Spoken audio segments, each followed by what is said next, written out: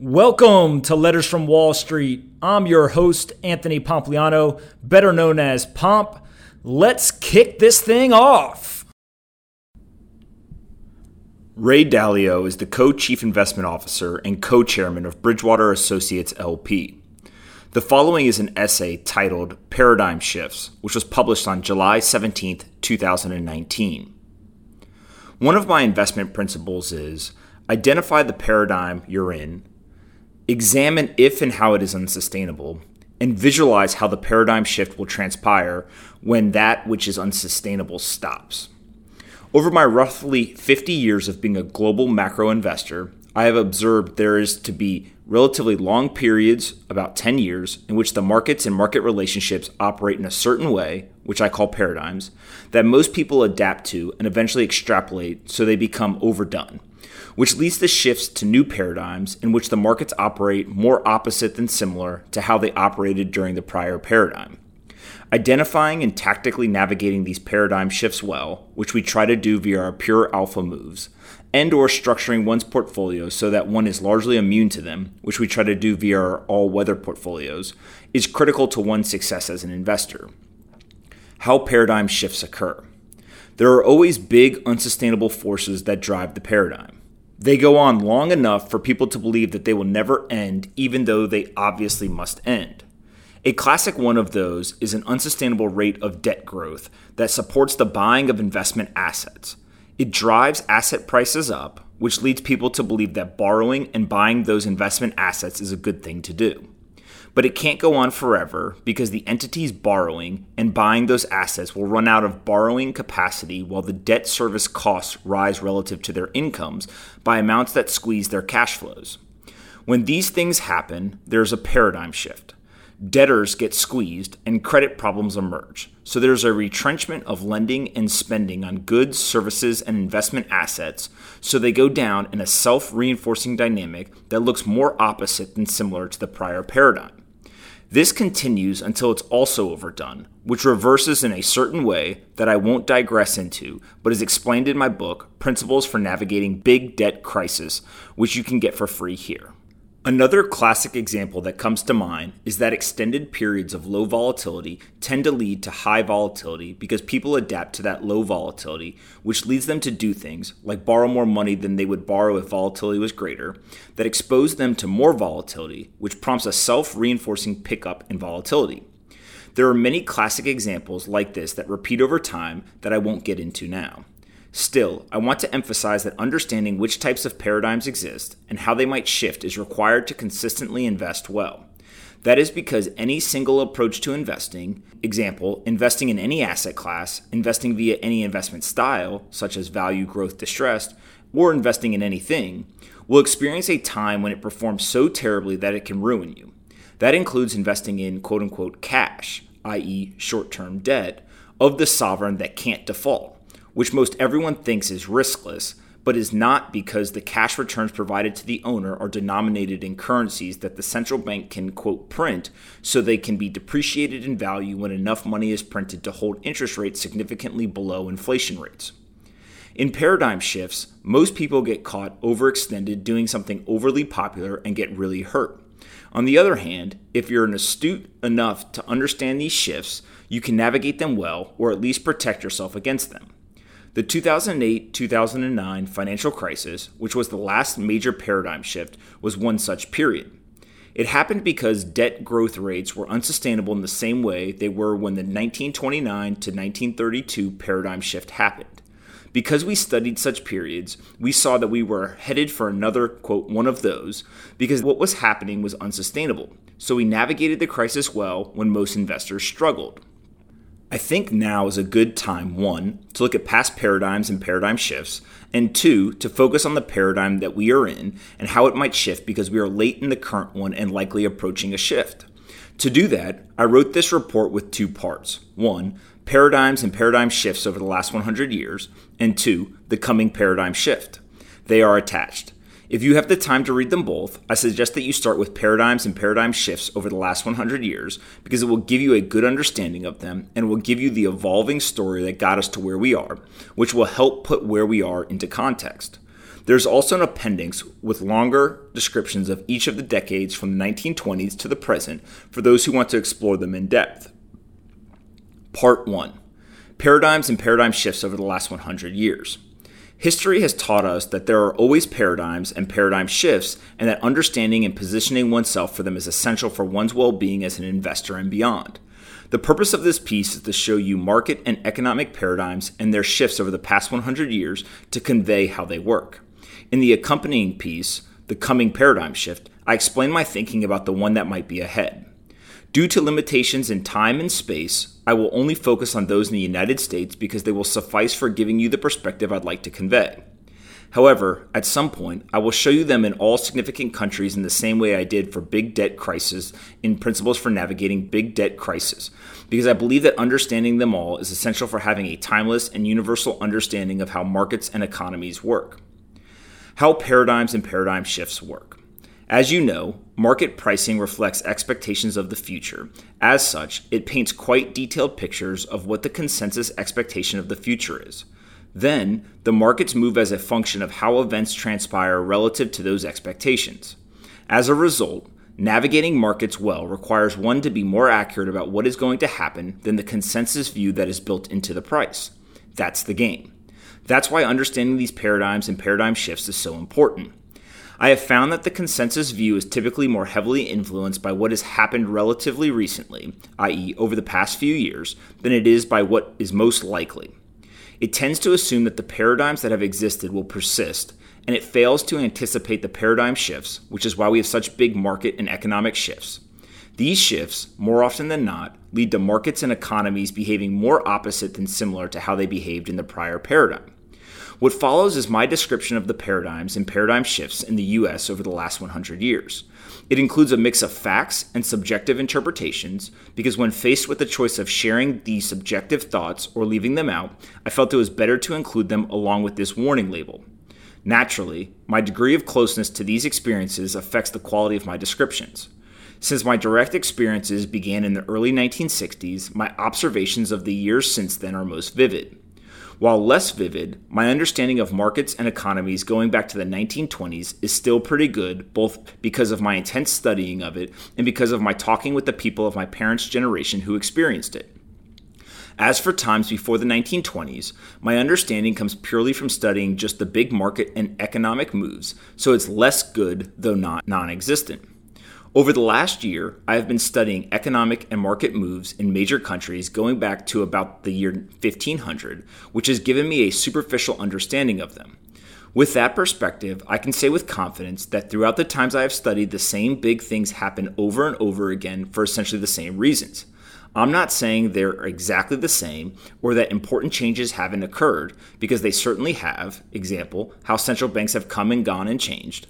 What I am saying is that big paradigm shifts have always happened, and they happen for roughly the same reasons. To show them, I have divided history into decades, beginning with the 1920s, because they align well enough with paradigm shifts in order for me to convey the picture. Though not always perfectly aligned, paradigm shifts have coincidentally tended to happen around decade shifts. Example, the 1920s were roaring, the 1930s were in depression, the 70s were inflationary, the 80s were disinflationary, etc. Also, I believe that looking at 10-year time horizons helps one put things in perspective. It's also a nice coincidence that we are in the last months of this decade, so it's an interesting exercise to start imagining what the new 20s decade will be like, which is my objective, rather than to focus in on what exactly will happen in any one quarter or year.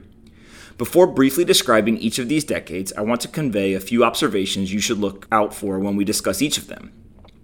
Every decade had its own distinctive characteristics, though within all decades there were long-lasting periods, example 1 to 3 years, that had almost the exact opposite characteristics of what typified the decade. To successfully deal with these changes, one would have had to successfully time the ins and outs, or faded the moves, bought when prices fell and sold more when prices rose, or had a balanced portfolio that would have held relatively steady through the moves. The worst thing would have been to go with the moves, sell after price declines, and buy after price increases. The big economic and market movements undulated in big swings that were due to a sequence of actions and reactions by policymakers, investors, business owners, and workers. In the process of economic conditions and market valuations growing overdone, the seeds of the reversals germinated. For example, the same debt that financed excesses in economic activity and market prices created the obligations that could not be met, which contributed to the declines. Similarly, the more extreme economic conditions became, the more forceful policymakers' responses to reverse them became. For these reasons, throughout those 10 decades, we see big economic and market swings around equilibrium levels. The equilibriums I'm referring to are the three that I provided in my template, which are 1.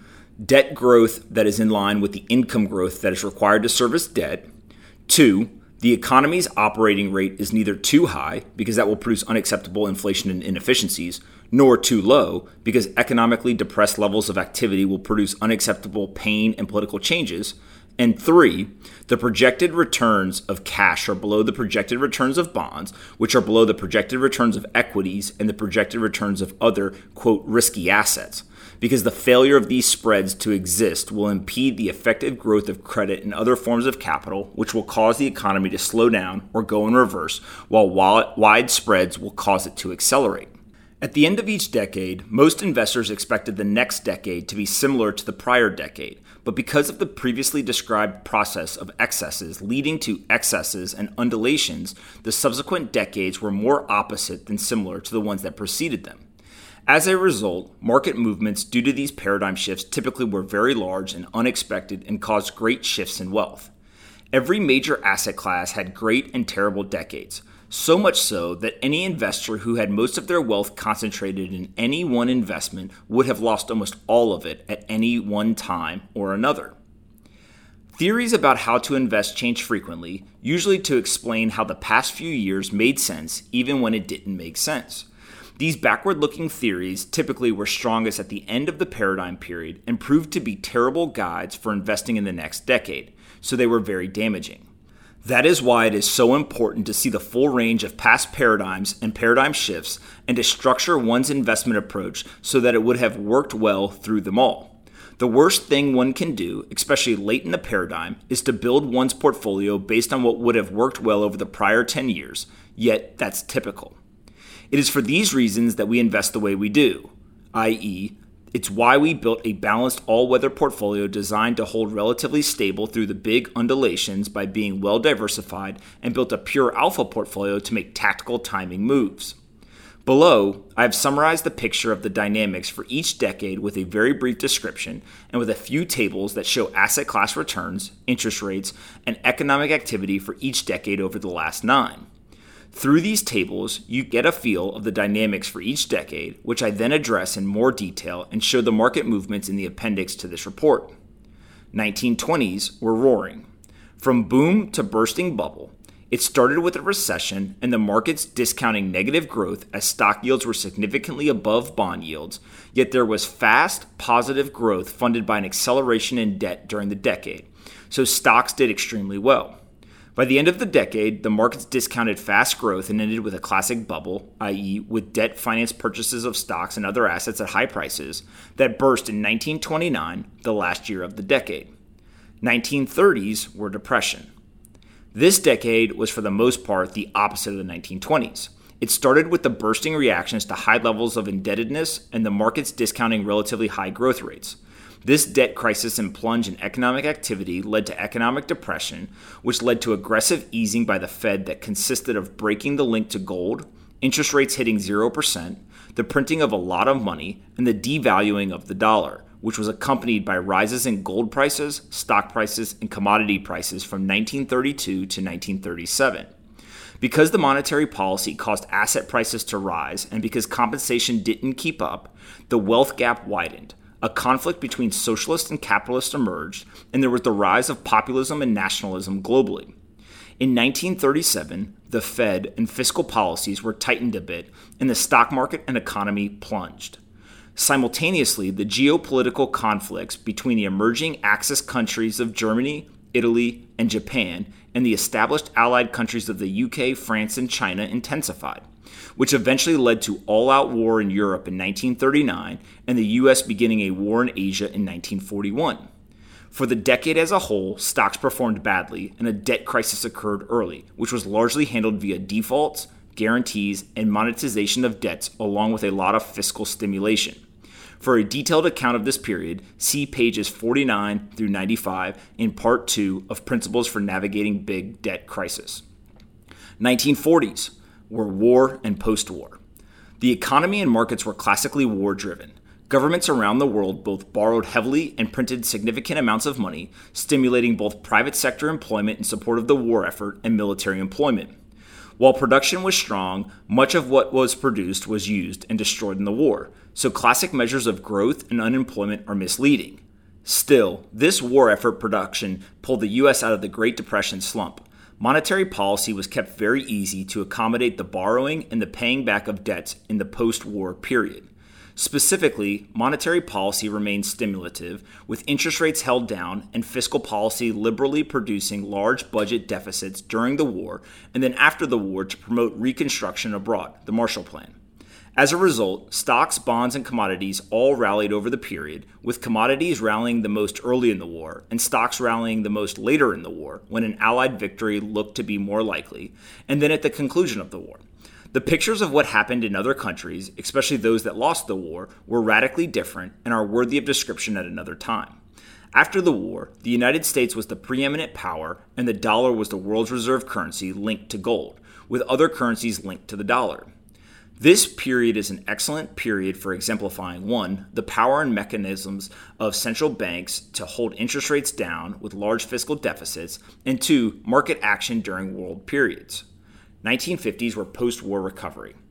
In the 1950s, after 2 decades of depression and war, most individuals were financially conservative, favoring security over risk-taking. These markets reflected this by de facto pricing in negative levels of earnings growth with very high risk premia, e.g., S&P 500 dividend yields in 1950s were 6.8%, more than 3 times the 10-year bond yield of 1.9%, and earning yields were nearly 14%. What happened in the 50s was exactly the opposite of what was discounted. The post-war recovery was strong, averaging 4% real growth over the decade, in part through continued stimulative policy, low rates. As a result, stocks did great. Since the government wasn't running large deficits, government debt burdens, government debt as a percent of incomes, fell. While private debt levels were in line with income growth, so debt growth was in line with income growth.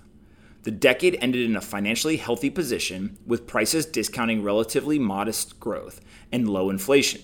The 1950s and the 1960s were also a period in which middle-class workers were in high demand and prospered. The 1960s were from boom to monetary bust. The first half of the decade was an increasingly debt-financed boom that led to a balance of payments problems in the second half, which led to the big paradigm shift of ending the Bretton Woods monetary system. In the first half, the market started off discounting slow growth, but there were fast growth, so stock did well until 1966. Then most everyone looked back on the past 15 years of great stock market returns and was very bullish. However, because debt and economic growth were too fast and inflation was rising, the Fed's monetary policy was tightened, e.g., the yield curve inverted for the first time since 1929. That produced the real, inflation-adjusted, peak in the stock market that wasn't broken for 20 years. In the second half of the 1960s, debt grew faster than incomes and inflation started to rise with a growth recession, and then a real recession came at the end of the decade.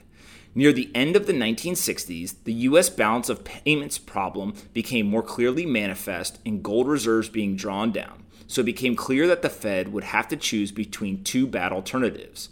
A, too tight a monetary policy that would lead to too weak an economy, or B, too much domestic stimulation to keep the dollar up and inflation down.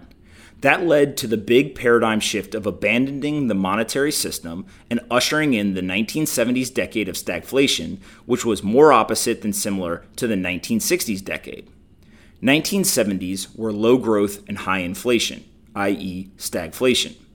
At the beginning of the decade, there was a high level of indebtedness, a balance of payments problem, and a strained gold standard that was abandoned in 1971. As a result, the promise to convert money for gold was broken. Money was printed to ease debt burdens, the dollar was devalued to reduce the external deficits, growth was slow and inflation accelerated, and inflation hedge assets did great while stocks and bonds did badly during the decade. There were two big waves up in inflation expectations, and interest rates, with the first from 1970 to 1973 and the second and bigger one from 1977 to 1980 and 1981. At the end of the decade, the markets discounted very high inflation and low growth, which was just about the opposite of what was discounted at the end of the prior decade. Paul Volcker was appointed in August 1979. That set the stage for the coming 1980s decade, which was pretty much the opposite of the 1970s decade. 1980s were high growth and falling inflation, i.e. disinflation. The decade started with the markets discounting high inflation and slow growth, yet the decade was characterized by falling inflation and fast growth, so inflation hedge assets did terribly and stocks and bonds did great. The paradigm shift occurred at the beginning of the decade when the tight money conditions that Paul Volcker imposed triggered a deflationary pressure, a big economic contraction, and a debt crisis in which emerging markets were unable to service their debt obligations to American banks. This was managed well, so banks were provided with adequate liquidity and debts were written down in a way that unacceptably damaged bank capital. However, it created a shortage of dollars and capital flows that led the dollar to rise, and it created disinflationary pressures that allowed interest rates to decline while growth was strong, which was great for stock and bond prices. As a result, this was a great period for disinflationary growth and high investment returns for stocks and bonds. The 1990s were roaring, from bust to bursting bubble. This decade started off with a recession, the first Gulf War, and the easing of monetary policy and relatively fast debt finance growth and rising stock prices. It ended with a tech.com bubble, i.e. debt finance purchases of tech stocks and other financial assets at high prices, that looks quite like the Nifty 50 bubble of the late 1960s. That dot-com bubble burst just after the end of the decade. At the same time, there were the 9/11 attacks, which were followed by very costly wars in Iraq and Afghanistan. The 2000 to 2010s were roaring, from boom to bursting bubble. This decade was the most like the 1920s, with a big debt bubble leading up to the 2008-2009 debt economic bust that was analogous to the 1929 to 1932 debt bust. In both cases, these drove interest rates to 0% and led to central banks printing a lot of money and buying financial assets. The paradigm shift happened in 2008-2009 when quantitative easing began as interest rates were held at or near 0%. The decade started with very high discounted growth, e.g. expensive stocks, during the dot-com bubble and was followed by the lowest real growth rate of any of these 9 decades, 1.8%, which was close to that of the 1930s. As a result, stocks had the worst return of any decade since the 1930s. In this decade, as in the 1930s, interest rates went to 0%, the Fed printed a lot of money as a way of easing with interest rates at 0%, the dollar declined, and gold and T-bonds were the best investments. At the end of the decade, a very high level of indebtedness remained, but the markets were discounting slow growth. 2010 to now equals reinflation.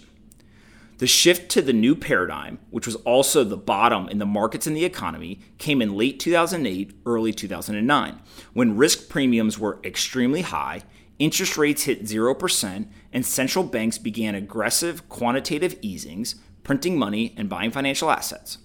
Investors took the money they got from selling their financial assets to central banks and bought other financial assets, which pushed up financial asset prices and pushed down risk premiums and all asset classes' expected returns. As in the 1932 to 1937 period, that caused financial asset prices to rise a lot, which benefited those with financial assets relative to those without them, which widened the wealth gap. At the same time, technological automation and businesses globalizing production to lower cost countries shifted wages, particularly for those in the middle and lower income groups, while most of the income gains over the decade went to companies and high income earners. Growth was slow and inflation remained low. Equities rallied consistently, driven by continued falling discounted rates, e.g. from central bank stimulus, high profit margins, in part from automation keeping wage growth down, and more recently from tax cuts. Meanwhile, the growing wealth and income gaps help drive a global increase in populism. Now, asset prices are relatively high, growth is priced to remain moderately strong, and inflation is priced to remain low. The tables that follow show A, the growth and inflation rates that were discounted at the beginning of each decade, B, growth, inflation, and other stats for each decade, C, asset class returns in both nominal and real terms, and D, money and credit ratios and growth rates of debt for each decade. For the appendix with more detail in each decade, you can access the full report here. Part 2. The coming paradigm shift. The main forces behind the paradigm that we have been in since 2009 have been 1. Central banks have been lowering interest rates and doing quantitative easing, i.e. printing money and buying financial assets, in ways that are unsustainable.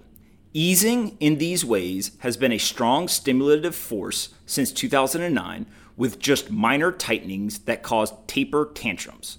That bolstered asset prices both directly from the actual buying of the assets and indirectly because the lowering of interest rates both raised PEs and led to debt-financed stock buybacks and acquisitions and levered up the buying of private equity and real estate. That form of easing is approaching its limits because interest rates can't be lowered much more, and quantitative easing is having diminishing effects on the economy and the markets as the money that is being pumped in is increasingly being stuck in the hands of investors who buy other investments with it, which drives up asset prices and drives down their future nominal and real returns and their returns relative to cash, i.e. their risk premiums. Expected returns and risk premiums of non-cash assets are being driven down toward the cash return, so there is less incentive to buy them. So it will become progressively more difficult to push their prices up. At the same time, central banks doing more of this printing and buying of assets will produce more negative real and nominal returns that will lead investors to increasingly prefer alternative forms of money, e.g. gold, or other storeholds of wealth. As these forms of easing, i.e. interest rate cuts and QE, cease to work well, and the problem of there being too much debt and non-debt liabilities, e.g. pension and healthcare liabilities, remains, the other forms of easing, most obviously currency depreciations and fiscal deficits that are monetized, will become increasingly likely. Think of it this way. One person's debts are another's assets. Monetary policy shifts back and forth between A, helping debtors at the expense of creditors by keeping real interest rates down, which creates bad returns for creditors and good relief for debtors, and B, helping creditors at the expense of debtors by keeping real interest rates up, which creates good returns for creditors and painful costs for debtors. By looking at who has what assets and liabilities, asking yourself who the central bank needs to help most, and figuring out what they are most likely to do given the tools they have at their disposal, you can get at most likely monetary policy shifts, which are the main drivers of paradigm shifts. To me, it seems obvious that they have to help the debtors relative to the creditors. At the same time, it appears to me that the forces of easing behind this paradigm, i.e. interest rate cuts and quantitative easing, will have diminishing effects. For these reasons, I believe that monetizations of debt and currency depreciations will eventually pick up, which will reduce the value of money and real returns for creditors, and test how far creditors will let central banks go in providing negative real returns before moving into other assets. To be clear, I am not saying that this shift will happen immediately. I am saying that I think it is approaching and will have a big effect on what the next paradigm will look like. The chart below shows interest rate and QE changes in the US going back to 1920, so you can see the two times that happened, in 1931 to 1945 and in 2008 to 2014. The next three charts show the US dollar, the euro, and the yen since 1960. As you can see, when interest rates hit 0%, the money printing began in all of these economies. The ECB ended its QE program at the end of 2018, while the BOJ is still increasing the money supply. Now, all three central banks are turning to these forms of easing again as growth is slowing and inflation remains below target levels. 2. There has been a wave of stock buybacks, mergers, acquisitions, and private equity and venture capital investing that has been funded by both cheap money and credit and the enormous amount of cash that was pushed into the system. That pushed up equities and other asset prices and drove down future returns. It has also made cash nearly worthless. I will explain more about why that is and why it is unsustainable in a minute.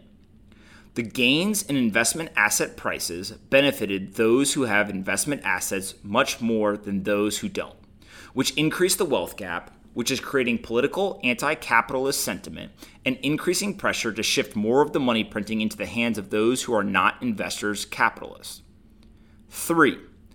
Profit margins grew rapidly due to advances in automation and globalization that reduced the costs of labor.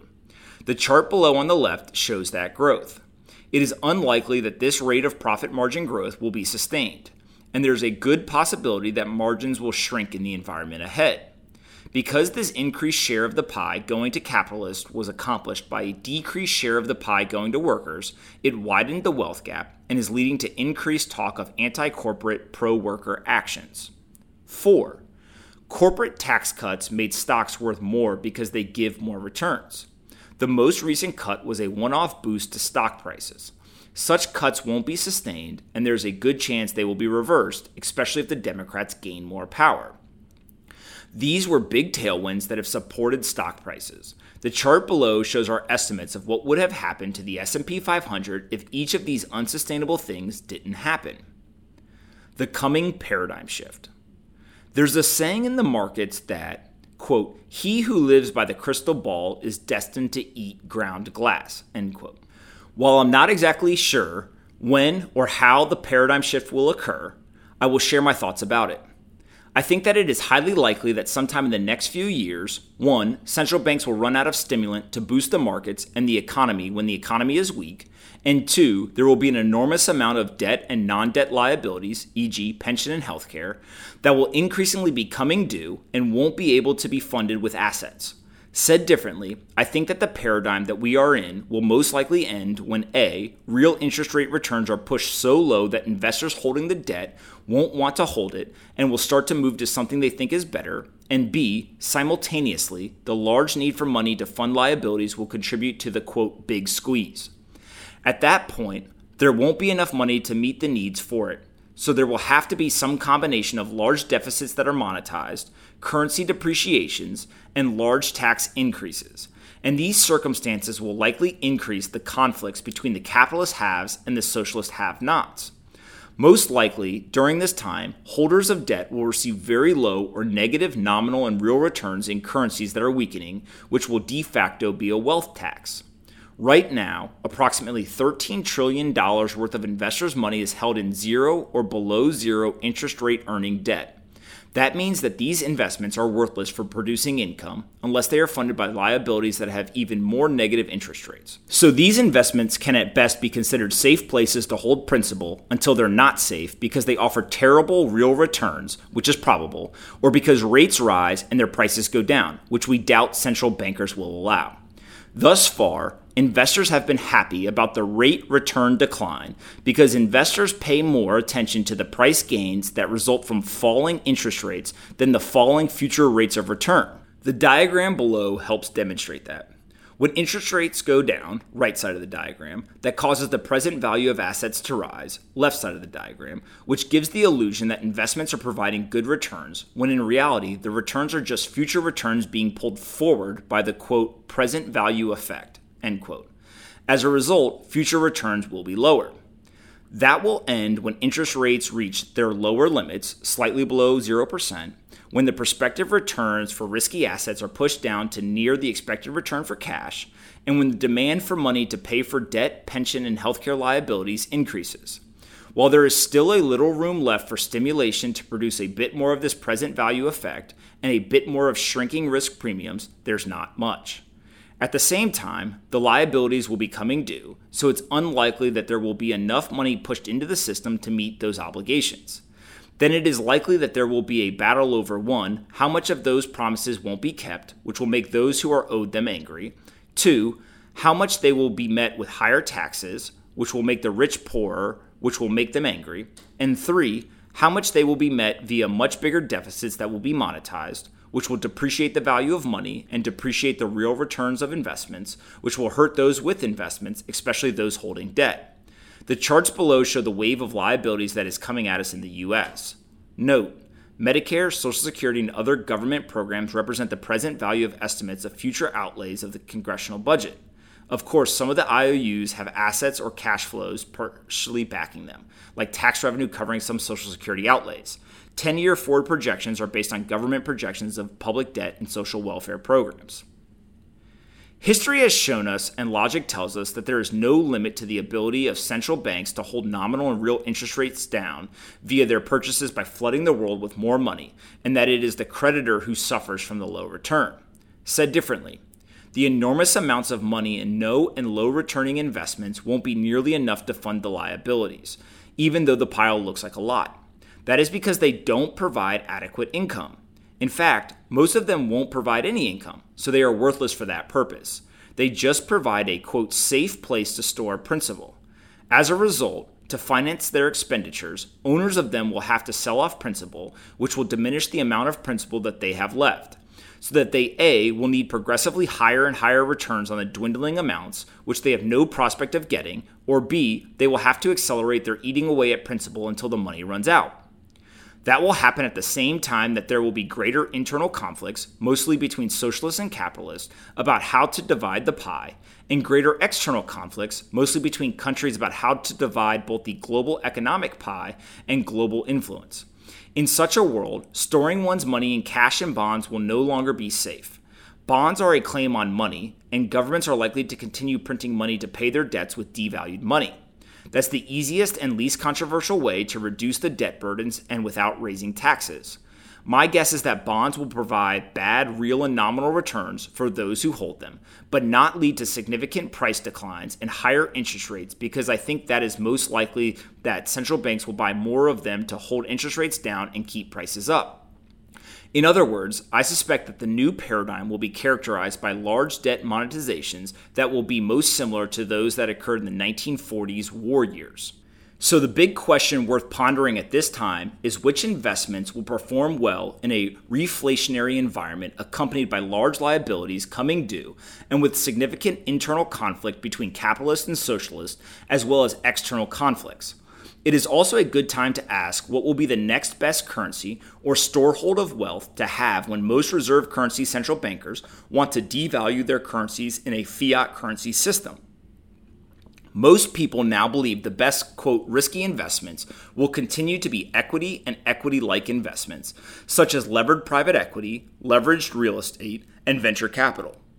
And this is especially true when central banks are reflating. As a result, the world is leveraged long, holding assets that have low real and nominal expected returns that are also providing historically low rates relative to cash returns because of the enormous amount of money that has been pumped into the hands of investors by central banks and because of other economic forces that are making companies flush with cash. I think that these are unlikely to be good real returning investments, and that those that will most likely do best will be those that do well when the value of money is being depreciated and domestic and international conflicts are significant, such as gold. Additionally, for reasons I will explain in the near future, most investors are underweighted in such assets, meaning that if they just wanted to have a better balanced portfolio to reduce risk, they would have more of this sort of asset. For this reason, I believe that it would be both risk-reducing and return-enhancing to consider adding gold to one's portfolio. I will soon send out an explanation of why I believe that gold is an effective portfolio diversifier. That concludes the end of this note titled Paradigm Shifts by Ray Dalio, the Co-Chief Investment Officer and Co-Chairman of Bridgewater Associates, LP. If you would like to read it, you can find the link in the show notes.